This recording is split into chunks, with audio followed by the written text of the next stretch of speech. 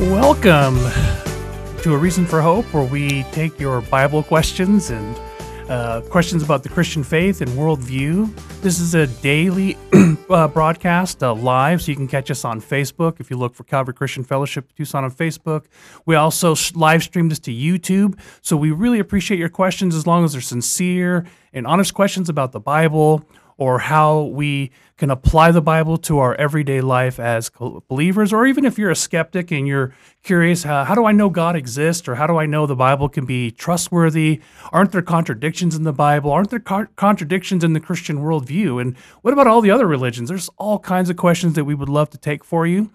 From you. You can also monitor us, see it live on our website. If you go to calvarychristianfellowship.com, you can watch the live stream there as well. And studio with me, of course, is our Bible answer guys, Pastor Sean Richards and Pastor Scott Richards. Thanks so much for doing this every day. It's really quite a privilege to be here. I'm filling in for Dave Robson. I'll probably be doing this on a kind of more regular basis on Monday evenings, but it's a pleasure to be here with you all. Yeah, the Monday evening crew. Yeah.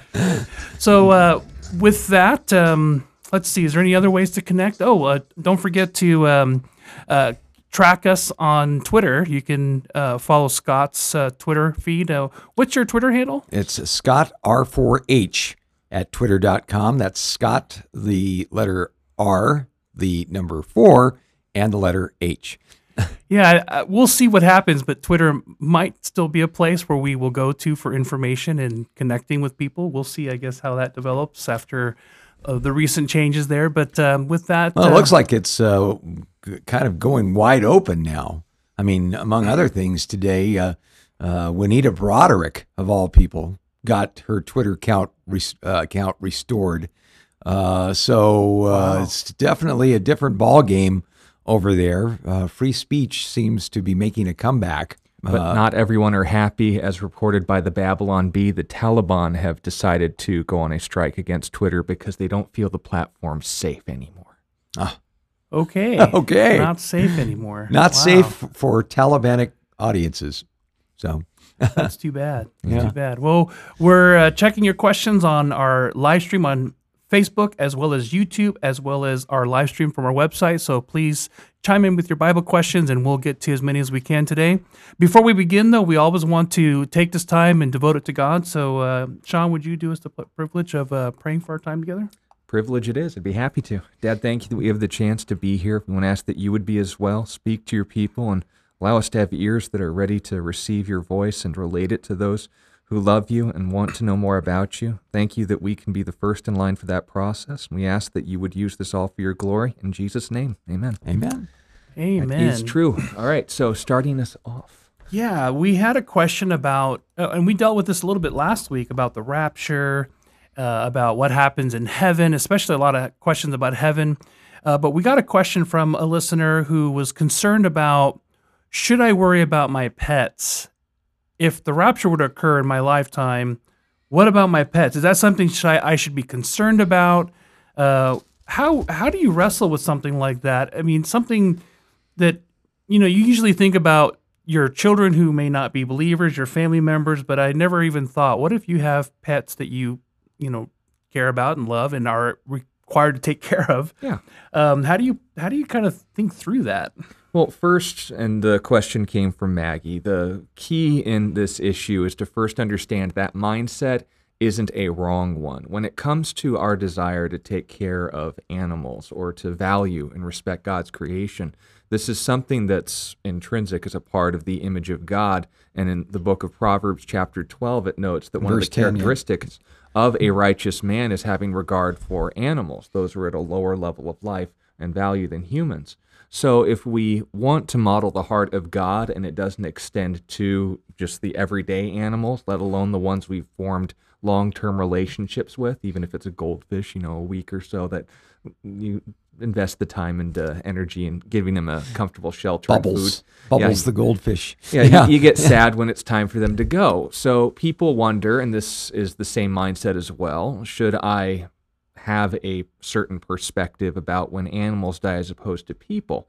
So when it comes to the idea of the rapture and having that concern, first of all, don't think that this is idolatrous. It's a characteristic of God to value life in general, but also the lives of his creation. The second thing to note isn't necessarily in priorities, but in perspective. We don't, and this was the question we dealt with last week about, will my pets be in heaven?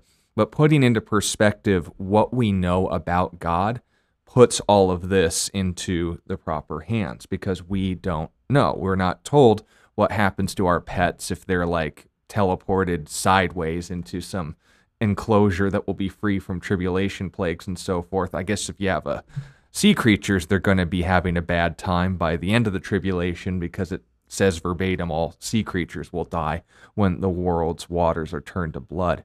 But the point being made is this: when it comes to God's nature, when it comes to the consequences and horrors of sin, we need to make sure those are in two separate categories and never the twain shall meet. By definition, God's nature and sin being not God's nature.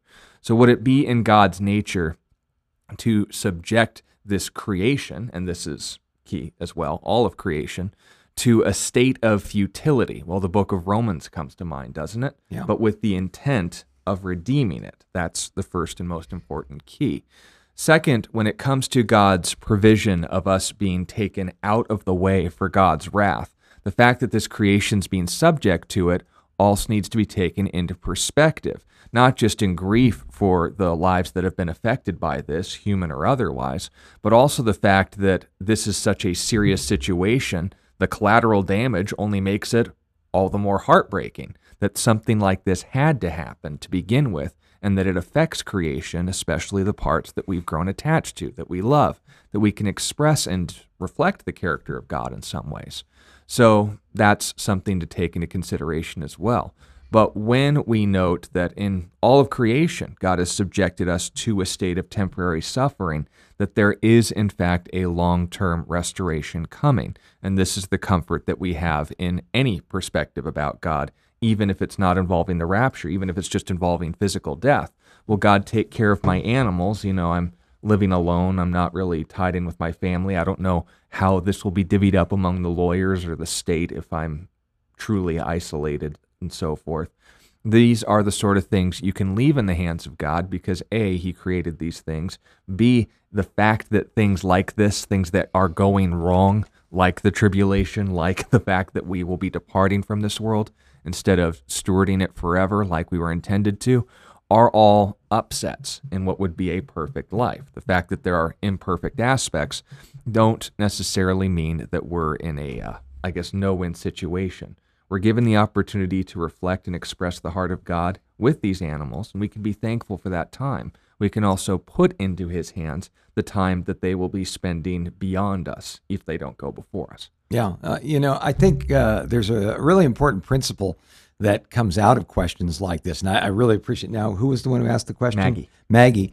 Great question, and there's a lot of questions like this. There's a lot of things that we are obviously told about the future and God's plans, but there's a lot of things that, quite frankly, we're not told, and real legitimate questions come up. Whenever that sort of thing presents itself to us, I think there's a really great scripture that can give us perspective on this particular issue. It's found in Deuteronomy chapter 29 and verse 29. It says, "The secret things belong to the Lord our God, but those things which are revealed belong to us and to our children forever, that we may do all the words of this law." Now, I love that because it tells me something. There are some things this side of heaven I'm just not going to know. And if God needed me to know them, then I would know them. Among them would be the answer to the question, will pets go in the rapture? There's no biblical data that we've got we can say yay or nay on all of that. Everything that we would put together on either side of that issue is an inference.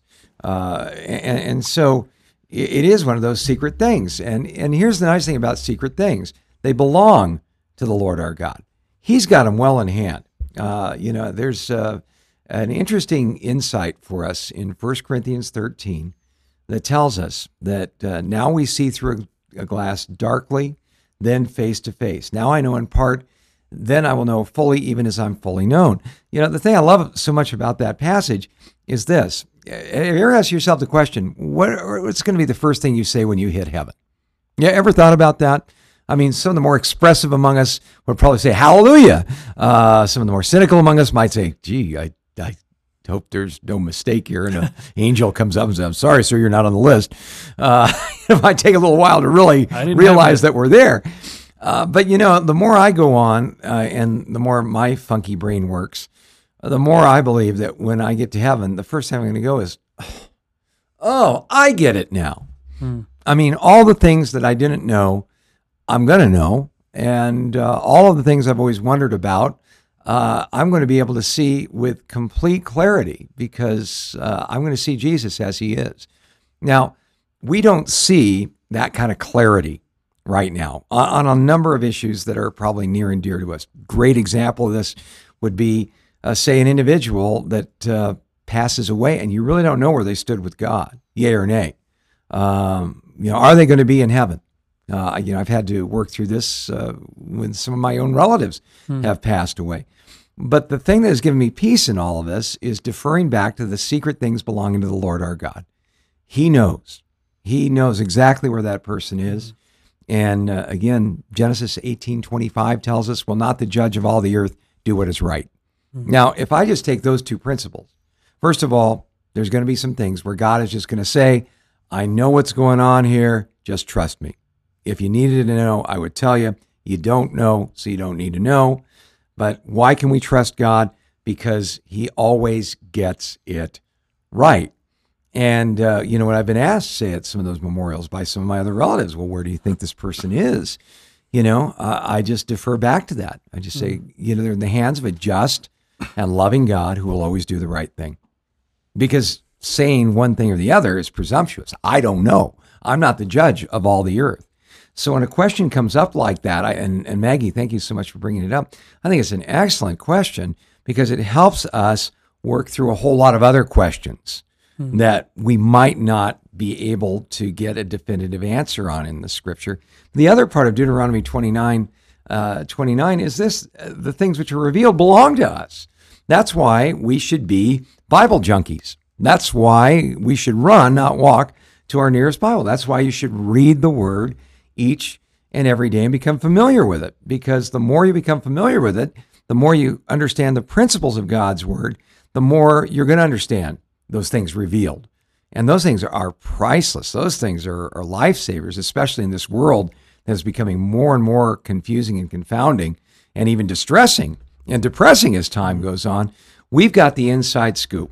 God has given us insider info, if you will, about what his plans are and how it's all going to work out.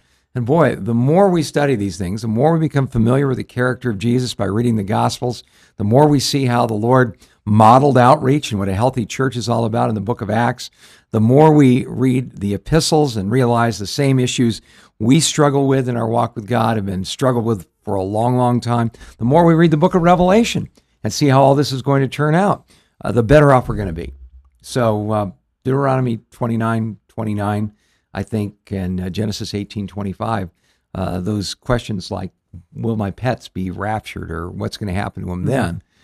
We can give that into the hands of God, and we can know that when we get to heaven, we're going to not say, well, this is all great being in heaven and all, but God, I think you really dropped the ball on Bubbles, the goldfish down there. No, God's got Bubbles well taken care of. Doesn't Paul sort of address this in Romans 3 where he's asking, if some of the Israelites rejected God's plan of salvation, he goes on to say in verse 3, if some did not believe, will their unbelief cancel God's faithfulness? He says, absolutely not. God must be true, even if everyone else is a liar, as is written, that you may be justified in your words and triumph when you judge.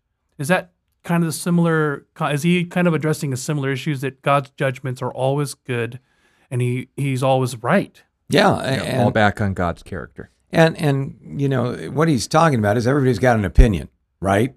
And it's funny. The one thing I've discovered in ministry is this. In California, the joke was when you got your driver's license, you also got to check off a box saying I'm now a realtor, because everybody in California was into real estate. But I always added one to that. You also got to check off the box saying I'm an expert on spiritual things. I'm an expert theologian. I've got my little check on my driver's license that endorses me as an expert in biblical matters. And all these different opinions and things like that. Well, okay, let every man be a liar. Some principles we get right from God's word, some we don't. You got blind spots, I got blind spots, all God's children got blind spots. None of us see everything clearly. We see it through a mirror darkly right now. But that doesn't mean that the huge overriding principles of God's word aren't very, very clear. And even just because there's debates and squabbles, and I guess your buddy Sam Harris has stirred up another hornet's nest of controversy before airtime, talking about how he and people like him should be the authoritarians who decide what should go on Twitter and what should not. Okay. Everybody's got an opinion. Some of them are valid, some of them are not, but God's got the truth. And if God's got the truth, and Jesus is the embodiment of that truth, and I can not only hear him teach that truth by reading his word, I can see him modeling that truth by looking at his life, well, that's where my focus needs to be, don't you think? Absolutely. Yeah. Well said. I couldn't have said it not only better, but at all myself. Well, great question. Well, Nina wants to know if God has a hierarchy of sins and good deeds. She asks, does God see some sins and righteous deeds worse or better than others? She gives an example of assault versus murder, or giving money versus a homeless person. It's a fair question, Nina, and we get this a lot, believe it or not, with our student ministry as well. And what I have to clarify is the hierarchy isn't in significance, it's in consequence. For example, if I hit someone, then I'm liable to the law for the penalties deemed for assault. If I murder someone, I'm liable to the law for the penalties due to murder, depending on what degree. But if, on the other hand, I'm guilty before God of murder in my heart, like Jesus said in Matthew 5, calling them raka, which literally is translated vain fellow. It's like the nicest insult you could ever give somebody. He says that you're worthy of the judgment, literally the capital offense before the court. So we ask the question, is all sin the same in God's eyes? In a temporal, in a horizontal sense, given the consequences they cause to others, some sins are more cautioned against than others. More consequential, yeah. But all sin is a deviation between us and God's nature. So if I ask the question, is this a sin I want to commit? What we have to train ourselves into thinking is saying, if I weren't to act like Jesus in this way, how much would it ruin my life? And that's essentially the horizontal consequence we act on. If we get into a bit of a squabble, obviously there's going to be different environments or circumstances that will produce different consequences. If I take someone's life and I'm not under very specific authority, the military or in a judge, then I'm in trouble always, and in very serious trouble at that. So we do acknowledge as Christians there is a hierarchy to consequences, but as far as sin, it is literally to miss God's nature. That's what means in the vertical sense. Our relationship with God is severed by any and all sin, which is why it notes the wages of sin is death. But then by contrast, the gift of God is eternal life through Jesus Christ our Lord. And that's where the system kind of flips on its head, Nina, because think about the most inconsequential acts you could do on this earth. I trust the promises of God. In a horizontal sense, doesn't really affect all that much. But in a vertical sense, huge. A willingness to trust Jesus' promises and who he is and what he's done, that literally changes all of eternity. So we note the inverse as well. What are the consequences, spiritually and vertically, or spiritually and physically, horizontally and vertically? Between me and God, it's separation between me and him. Between me and man, that's different. That's where the hierarchy exists. That's why other laws had different penalties, but before God it was, you need to bring a sacrifice because something's got to die. Yeah, and I think here is one of those things where we see how differently we tend to look in a subject like sin than God does. We tend to see it strictly on the basis of the horizontal. And here's an example of it. When someone says, will God keep some people out of heaven for committing just even a little sin? Or will a little prayer save someone who's committed horrible sins? They're looking at sin on the horizontal, and let's face it, you could understand that. We live on the horizontal. We tend to process things that way. And so when we say, will even a little sin keep someone out of heaven, what we've kind of done is we've reduced the idea of our relationship with a holy God to a comparison and contrast sort of thing. We think that somehow God's going to grade on the curve, and we don't want anybody, like when you're in a class and there's someone who's really smart who bumps up the curve, everybody gets mad at them because we kind of like things down here in the manageable, and you can still get an A on an exam even though you only got 70% of the questions right. But if that smart person's in the class and they ace it, then you're all in trouble, and so we don't like that. And so when we talk about, gradations of sin, like some are worse than others, yeah, absolutely. In the horizontal, me having an impure thought is going to have less consequence immediately than, say, me acting on that impure thought and, say, sexually assaulting somebody. Obviously, there's going to be a difference in the impact of those sins on the horizontal. But all of those sins have one thing in mind. All have sinned and fall short of what? The curve? Yeah. Be nice people? No, the glory of God. The entrance into heaven, according to the Bible, requires a perfect life. You can either try to live that perfect life, or you can put your trust in the only one who ever lived a perfect life, and that's Jesus. And some people say, well, why is that? Well, because God is love. There's no doubt about it.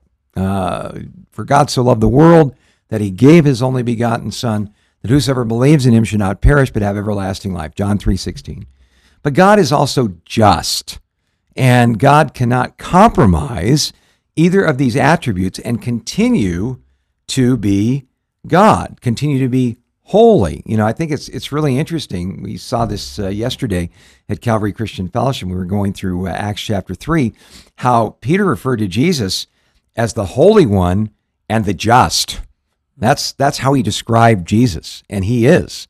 And for Jesus to look at my sin, no matter how insignificant it might be, based on grading on the curve, and look the other way or say, well, you tried, you still rejected my standards, you still were in rebellion against me in just this little teeny tiny way.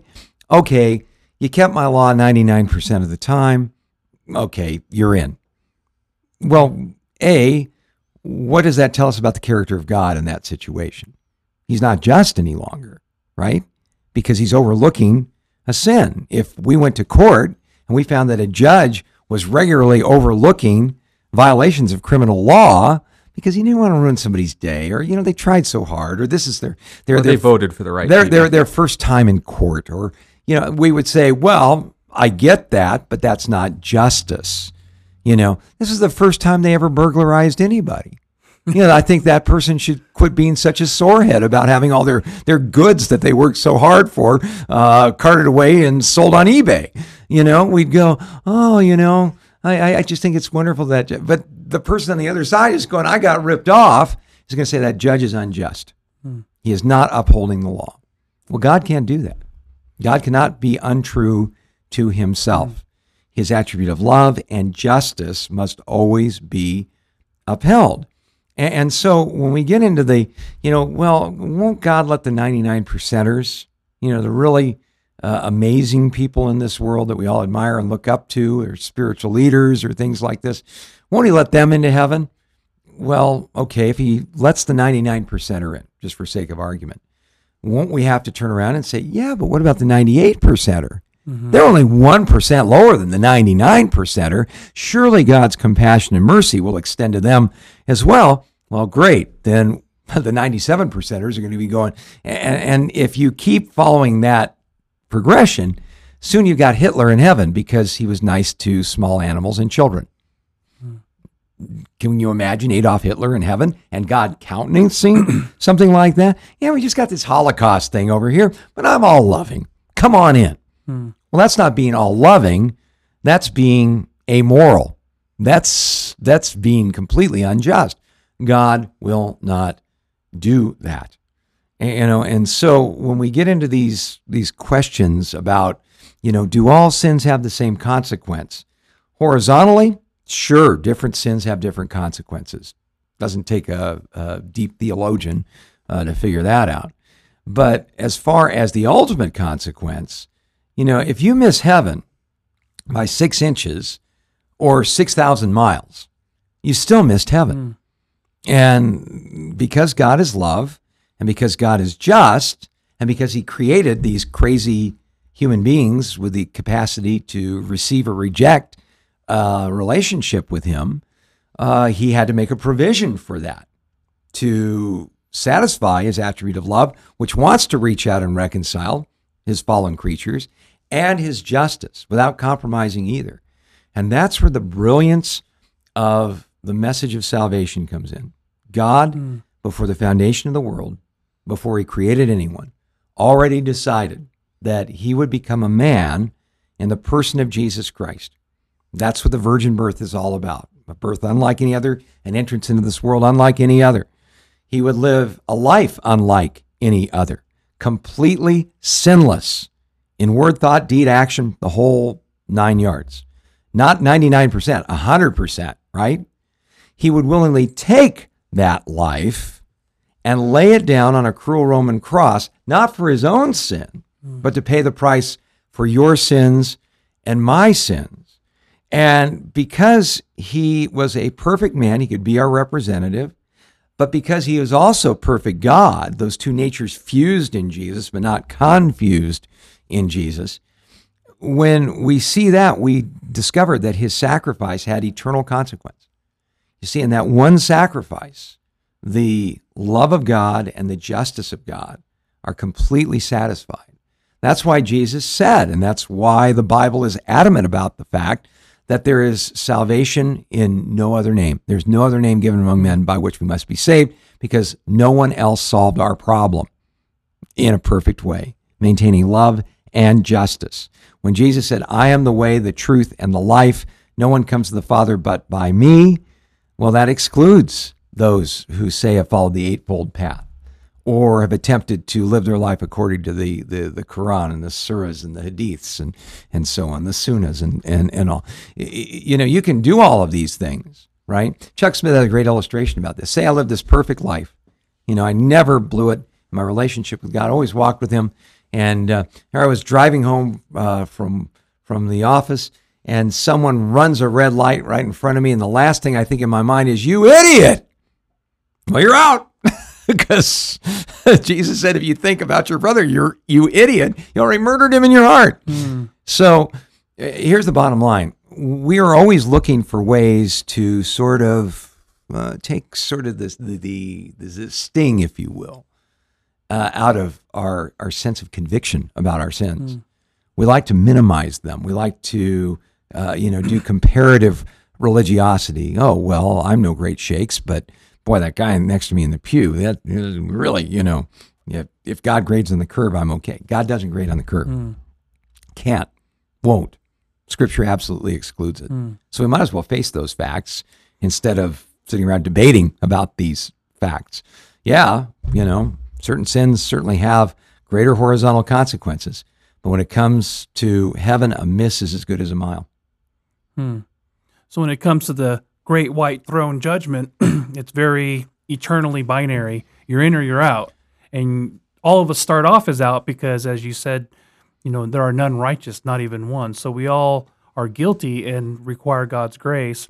But what about the heavenly? Part of Nina's question also included righteous deeds. Is there a hierarchy of rewards for Christians who are more faithful than others with what God has given them? Or is it also an even, yes, we're in the kingdom as believers, but, someone who devoted their life to the ministry versus someone who as Paul would say, by the skin of their teeth, I guess. Yeah, that's what I was talking about when I said the inverse is also true. If we look at the most inconsequential things that we're doing, the illustrations often made of the clams and so forth that are washed up on the beach, they're still living creatures, but obviously not very consequential. The kid's throwing them back into the ocean bed, and the skeptic comes along and says, what difference do you think that makes? Look at this ocean, look at the beach, all these clams that are washed up on the shore. What difference do you think you're going to make? And then the kid just looks and picks up another clam and says, makes a big difference to this one.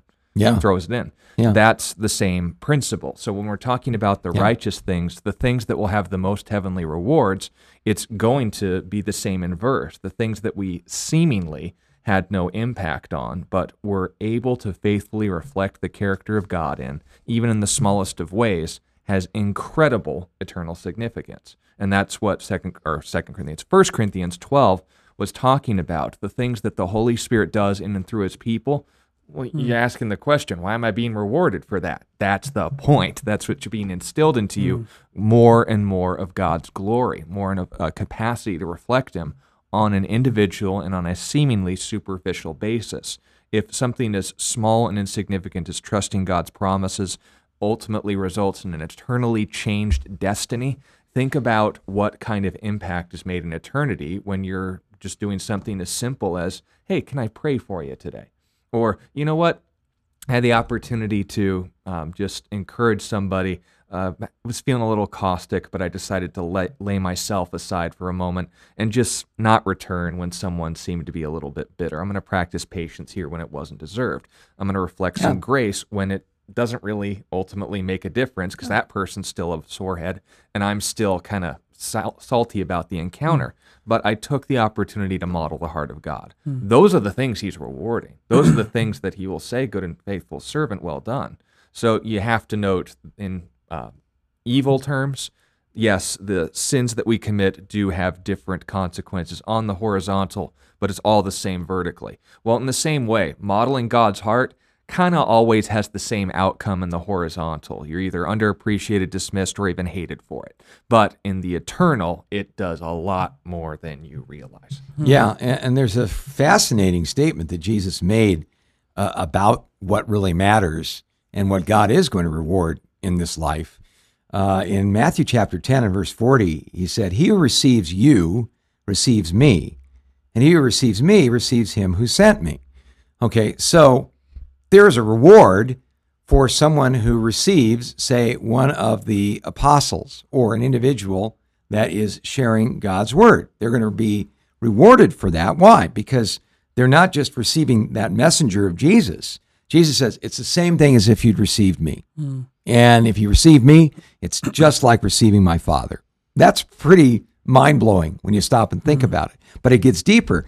He says, he who receives a prophet in the name of a prophet shall receive a prophet's reward. And he who receives a righteous man in the name of a righteous man shall receive a righteous man's reward. You know, so here you have people that maybe don't have the huge religious resume under their belt, but they really recognize that God is using somebody, and they want to do what they can to encourage them, pray for them, support them.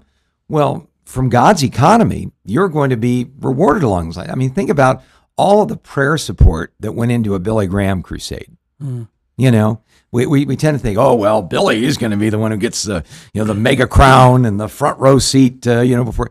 But everybody who prayed for this outreach and saw people come to know the Lord is going to be similarly rewarded. And that kind of blows our minds a little bit. But wait, there's more. And whoever gives one of these little ones only a cup of cold water in the name of a disciple, assuredly I say to you, he will by no means lose his reward. You know, just because you belong to Jesus, you decide to be kind to somebody. Just because you belong to Jesus, you go out of your way, like you said, to pray for somebody. Just because you belong to Jesus, instead of, going home and taking a nap, you go by the hospital and visit somebody. Jesus is saying, look, you're not going to lose your reward. You're going to be richly rewarded for that in ways you can't even begin to comprehend and understand. And I think one of the real weak points in evangelical Christianity today is a lack of understanding of these rewards and how significant they really are. Well, heaven and going to heaven, that's its own reward. And gosh, I don't need anything any more than that. It's a good goofy impersonation. And we tend to think like that, but it is goofy thinking. Why? Because it's completely contrary to a very strong message of the Bible. Yes, there are rewards to be received. How? By walking in faith, by allowing the Lord to use us. Boy, I love what Solomon observed in Ecclesiastes chapter 3 and verse 10. Actually, it's verse 14. It says, I know that whatever God does, it shall be forever. Nothing can be added to it, and nothing taken from it. God does it that men should fear before him. So what am I going to be rewarded for? What are we going to be rewarded for as believers? Those things that God did in and through our lives, through the power of the Holy Spirit. And I'm sure when we get to heaven, we're going to see the Lord rewarding us, but from that point of view, we're going to say, oh, well, wait a minute, Lord, you did that anyway. And the Lord will say, yeah, but I used you to do it. And you're going to be rewarded for that. Now, no wonder in Revelation chapter 4, we see the 24 elders, representative of the church down through time, and even the people of Israel, depending on your take on all of that. When they worship the Lord, they take their crowns, which are a symbol of earthly rewards, and they cast them before the Lord and say, you are worthy to receive glory and honor and praise forever. We're going to realize something. God did it. Anything significant, God did. There's that old spiritual that Pastor Chuck Smith always liked to quote. There's only one life will soon be past. Only what is done in Christ will last. And, if that's true, then we should really wake up in the morning and just say, well, you know what, Lord? I want you to bless people through me today. I want you to fill me with your Holy Spirit and reach out through my feeble little life and the contacts that I have. Make my life count for something in your eyes forever. Give me the power to do that. Not for you. That's where we get into trouble, right? We try to do things for God. That's the express way to burnout city, because we end up doing things in the flesh, even if we're well-intentioned. We'll only do things until we run out of gas. Again, another Chuck Smithism. If you strive to gain, you're going to strive to maintain. You got to keep it going if you're the one who built it. But if God does the building, if Jesus builds the church, for instance, if Jesus fills you with the Spirit and gives you the wisdom and the word to be able to share, or even the love, like you said, to be able to deal with people that might be pushing your buttons at a particular moment. If God does that, then there is going to be significant eternal reward. Why? Because God, who is eternal, did it. And that's what I want to get in on. Boy, it was such a landmark moment in my life when I realized something.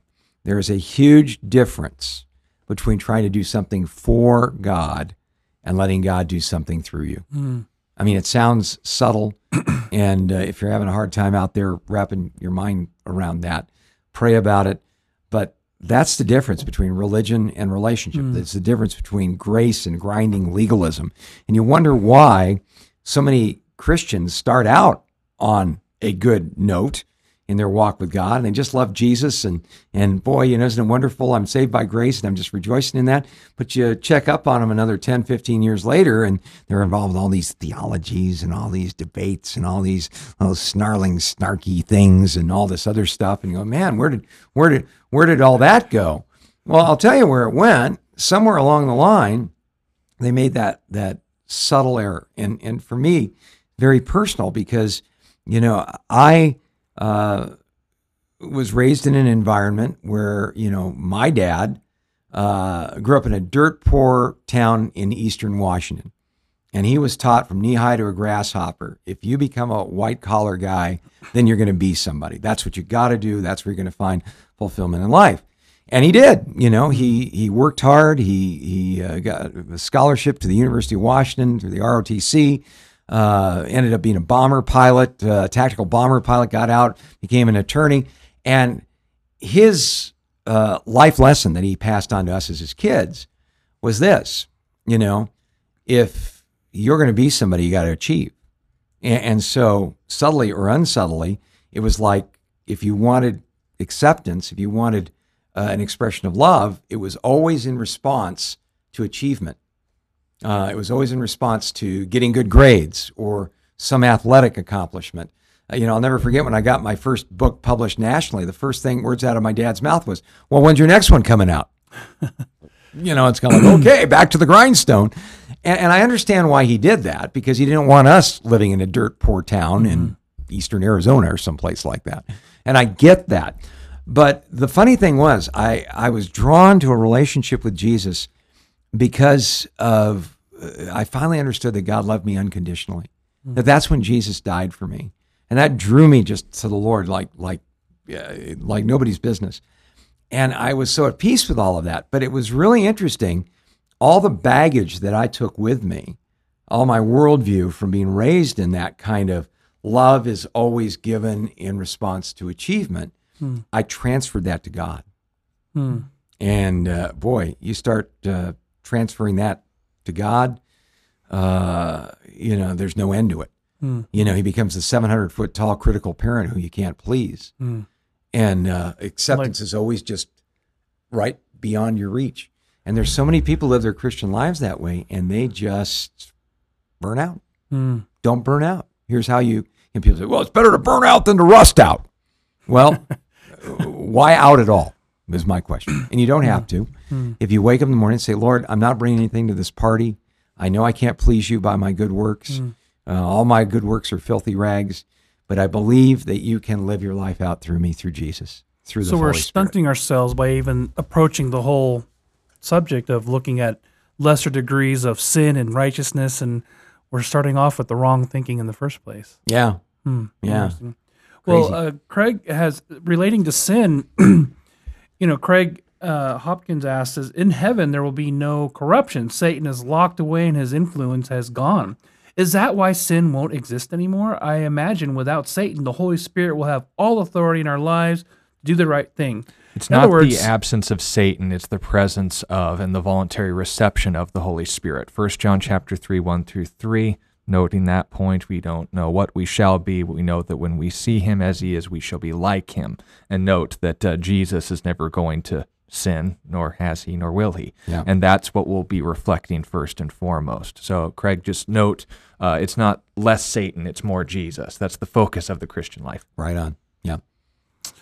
Well, thank you. Yeah, that's a good, interesting question to wonder whether or not, he's holding the keys to our disobedience. And if he's gone, is that why the devil made me do it? No, we don't espouse that theology. Well, the devil can do two things. Bottom line, he can invent false doctrine and make it appealing to people. That is what he trades in. And he can also organize rebellion against God. That's pretty much all he can do. He can't force you to do something against your will. He can't, lightly possess you if you're a believer and give you some habitual sin. One of I think C.S. Lewis talked about how there's two equal and opposite errors that we make. Either we ignore Satan's reality completely, or we turn around and obsess on him in an unhealthy way. We don't ignore Satan. We don't underestimate the fact that he's very clever and that we, just like Eve, can easily be deceived. But we don't live in reaction to him either. He's a fallen angel, but he's just an angel. He's not the equal and opposite of God, right? Yeah. Jari passes on a question from a relative who is a Pentecostal. She says, isn't the Holy Spirit more powerful than Scripture? People who rely on Scripture alone lack faith. How do you respond to that? Well, and there's a follow-up, too, that kind of makes our case for us. It says, Adam and Abraham, this is quoting his relative, and Eve didn't have the Bible, and we won't have the Bible in the new heaven and earth, so why do we need the Bible now? She seems to go by experience rather than Scripture and is hyper-charismatic. So the assumption there is that, first of all, you would know that about Adam, Eve, and Abraham, apart from and this is where the misunderstanding is, revelation of Scripture. Right. When we ask, what am I trusting in? That's what faith means, trust with reason. If I trust the Holy Spirit to do a work in my life, how do I know the difference between the Holy Spirit and my emotions? How do I know the difference between the Holy Spirit and my culture? How do I know the difference between the Holy Spirit and my fallen nature masquerading as my own idol? I can't know that apart from the revelation of God. So if I'm asking the question, I should focus more on the Holy Spirit. I don't need that Scripture. You don't know the Holy Spirit apart from Scripture. And the point being made is this. When it comes to what Adam and Eve had, what Abraham had, it was the revelation of God that they had access to. For us to cast aside the revelation we have access to in favor of the Holy Spirit, where'd you find out about him in the first place? And that's the problem. So again, all due respect to your elder, to your relative rather, but what you're essentially putting yourself in as far as the double bind is concerned is you're trusting in a concept in order to dismiss him. Because in 2 Peter chapter 1, we're told that it wasn't holy men of God that revealed these things to us. Men of God were moved by what? The Holy Spirit. Right. So if you love the Holy Spirit, you should love what he had to say. If you want the Holy Spirit, here's how you access him and what he's revealed about the Son and the Father. Now, you continue on, 2 Timothy chapter 3, verse 16 and 17. What is the profit of Scripture? It's not, of course, to replace common sense thinking, but to inform what? Godly living. It's profitable for reproof, when we get off track, doctrine, what we believe about God, knowing the difference between the Holy Spirit and not. Right. On and on it goes. But the point being made is this. What people need to avoid, and again, hyper-charismania, you say hyper anything, it's generally bad, is when you neglect the greater, quote unquote, for the lesser, you say, I want the Holy Spirit, not just the Scripture, this limited, fallible suggestion list. The Holy Spirit gave us Scripture, and if you genuinely love him, you'll want his revelation. But if, on the other hand, you hate the Holy Spirit, and I'll say that without fear of contradiction, then you're going to seek every opportunity to excuse or replace his influence in your life. That doesn't sound to me like love. That sounds like idolatry. Yeah, or even I kind of get and I don't want to jump to conclusions here, but I've been in charismatic circles where the Holy Spirit, right, is not seen as the third person of the Trinity. I mean, they might give lip service to that doctrine. A person whom we have a relationship with, the Holy Spirit is an experience. Yep. It's a feeling. It's a sense of aura about a particular event going on. And if people start carrying on and caterwauling and jumping over pews and so on and falling over backwards, people say, oh, it's the Holy Spirit. No, it's not the Holy Spirit. It's what they do. It's the aura, it's the experience, it's the feeling that they have confused with the person of the Holy Spirit. And the reason I say it's confusing is because God is not the author of confusion, but of peace.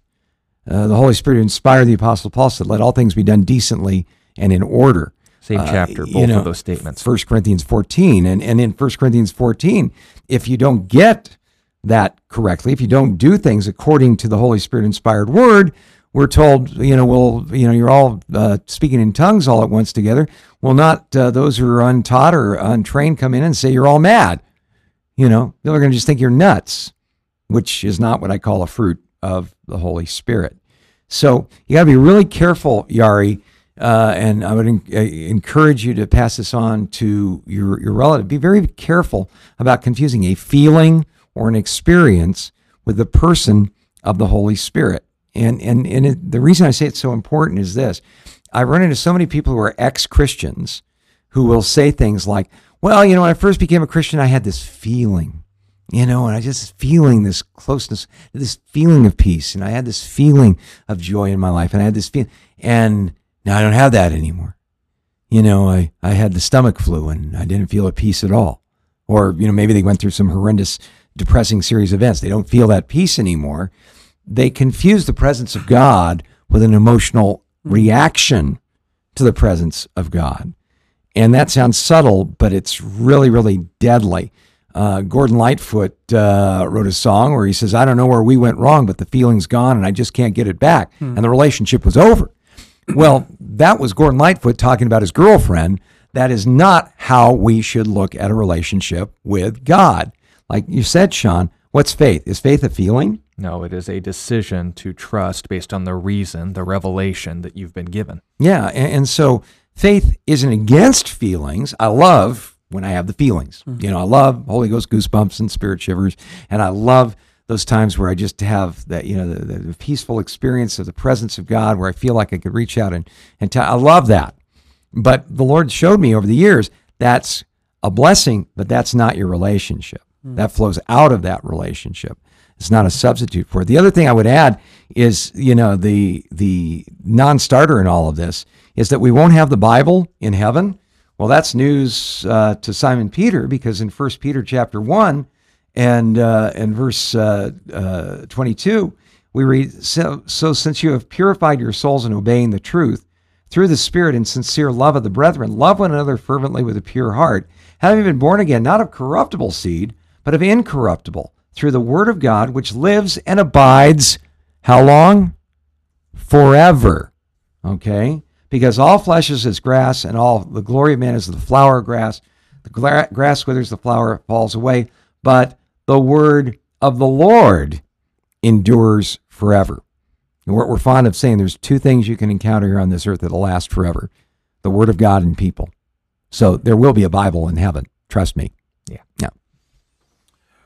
Well, we got an interesting question from Reynold, asking if there's any indication in Scripture of what happened to Pontius Pilate. Yeah, that's fascinating. And did he become a Christian or anything? Is there any historical or biblical? In Scripture, no. There are some traditions that note that after his failure to keep the peace in the province he was entrusted, the emperor exiled him to the Alps, where he died washing his hands in the snow, a callback to him washing his hands of Jesus' blood, and of course saying, I can't get the stain out. Now, the problem is, like most early church history and tradition, no evidence to support this, apart from the probability that Pilate wasn't on good terms with the emperor, it would have been Tiberius at the time, because of his inability to do the one thing he was paid to do. So that's all we know. As far as from Scripture, no, we're not told anything. We're just told that when he had the opportunity to get the answer to his question, he dismissed it. He said, what is truth? And then didn't wait for an answer because he was talking to it. A couple of things that we can say about this. In Matthew chapter 27, you know, what was Pilate's reaction to Jesus? Well, it was pretty complicated, actually. It says, now Jesus stood before the governor, and the governor asked him, saying, are you the king of the Jews? He said to them, it is as you say. And while he was being accused by the chief priests and elders, he answered nothing. Then Pilate said to him, do you not hear how many things they testify against you? But he answered him not one word, so that the governor marveled greatly. Now, at the feast, the governor was accustomed to releasing to the multitude one prisoner whom they wished. And at that time, they had a notorious prisoner called Barabbas. Therefore, when they had gathered together, Pilate says, who do you want me to release to you, Barabbas or Jesus, who's called the Christ? For he knew that they had handed him over because of envy. Pilate was a very cagey politician. When he was sitting in the judgment seat, his wife sent to him, saying, have nothing to do with that just man, for I've suffered many things today in a dream because of him. But the chief priests and elders persuaded the multitudes that they should ask for Barabbas and destroy Jesus. The governor answered and said to them, which of these two do you want me to release to you? They said, Barabbas. Pilate said to them, what shall I do with Jesus who's called the Christ? Then they all said, let him be crucified. Then the governor said, why? What evil has he done? They all cried out, all the more, let him be crucified. When Pilate saw he could not prevail at all, but rather that a tumult or a riot was rising, he took water and washed his hands before the multitude and said, I am innocent of the blood of this just person. You see to it. And all the people answered and said, his blood be on us and our children. So he released Barabbas to them, and when he had scourged Jesus, he delivered him to be crucified. You read this, and you read John chapter 18, you can read it on your own time. You get the idea that Pilate's really reluctant to crucify Jesus. In fact, he's a little scared of Jesus and his responses and his answers. You know, you're a king then?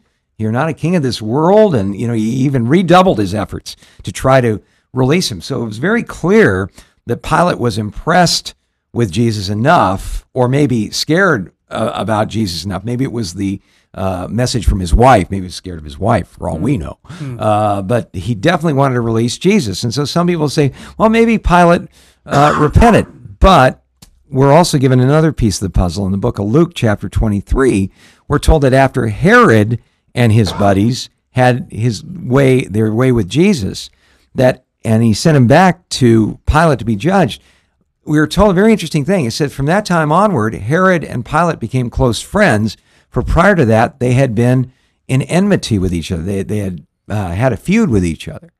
The only thing they kind of agreed on was that this Jesus was a problem to be dealt with. So you put all that together, you look at the fact that one of the reasons that Pilate got exiled was because of his brutality, was creating more and more riot situations in his governorship, and the Romans just wanted peace in the region.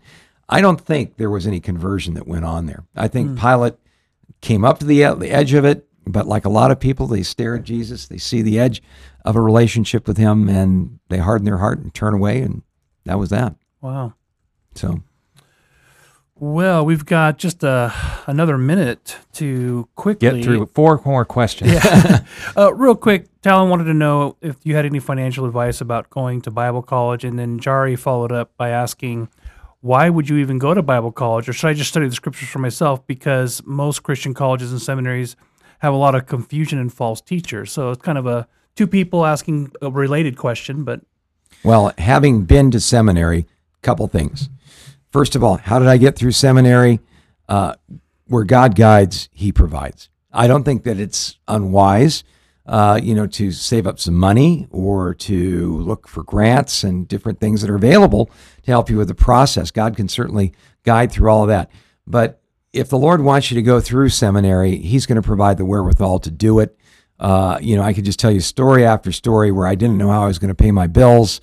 I didn't know where, things were going to get. The Lord moved upon the heart of a very generous man by the name of Jack Burns, who stepped in and paid, my tuition when I couldn't afford it. And I really just see the hand of God in that. If God wants you to go through that, he's going to get you through it. Secondly, what's the value of it? For me, it was the first real systematic exposure to Scripture I had, and as that, it was valuable. Well, that's all the time we have for today. Thank you for tuning in. Thank you for questions. If we missed it, we'll try to get to it tomorrow. God bless you, and we'll see you next time. You've been listening to A Reason for Hope. Thank you again for joining us as we continue our journey through God's Word, one question of the heart at a time. Until we meet again, we would love to connect with you. You can text or email your questions to questionsforhope@gmail.com.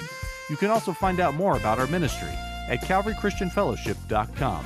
And be sure to join us next time on A Reason for Hope. A Reason for Hope is an outreach ministry of Calvary Christian Fellowship in Tucson, Arizona.